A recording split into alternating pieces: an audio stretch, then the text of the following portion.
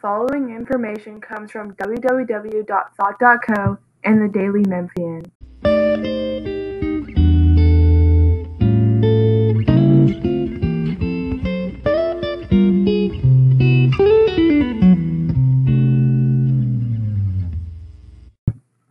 Hi, my name is Mary Grove, and today I will be discussing what the city of Memphis endured during the Civil War.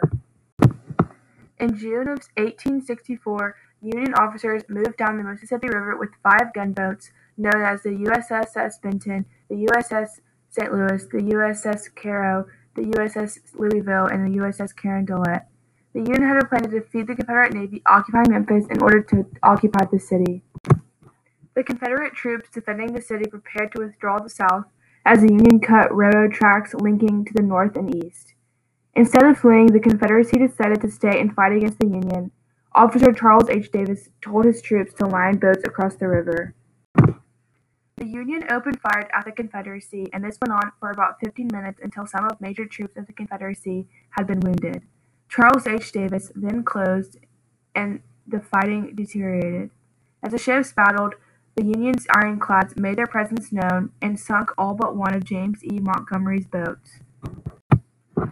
Thousands of Memphians gathered at the bluff overlooking the river at dawn to watch the battle.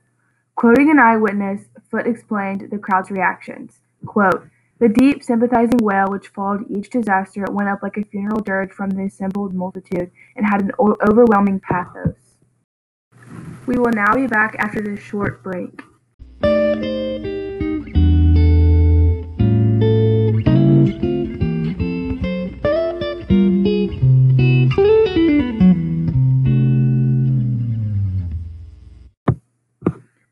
After the sinking of Confederate boats, the Union wins victory over the Confederate, occupying Memphis as a city for the war.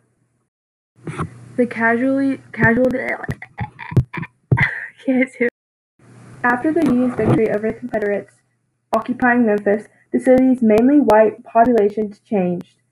Some Confederates left the city to fight with the Confederate Army or refuge deeper into the Confederate-held areas in the South. Union military personnel, Northern businessmen or war profiteers, teachers and other agents of Northern missionary aid societies, and Freedmen's Bureau officials and workers poured into Memphis as a city.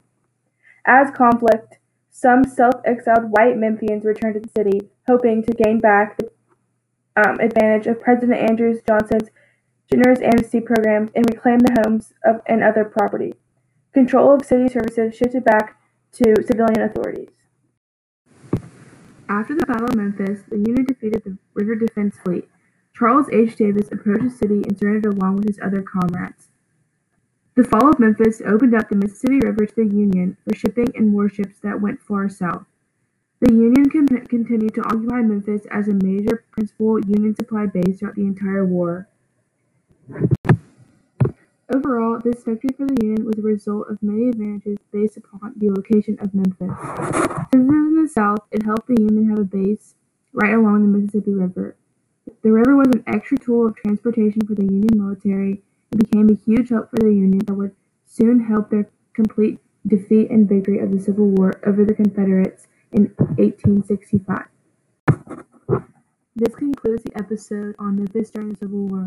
Thank you for listening.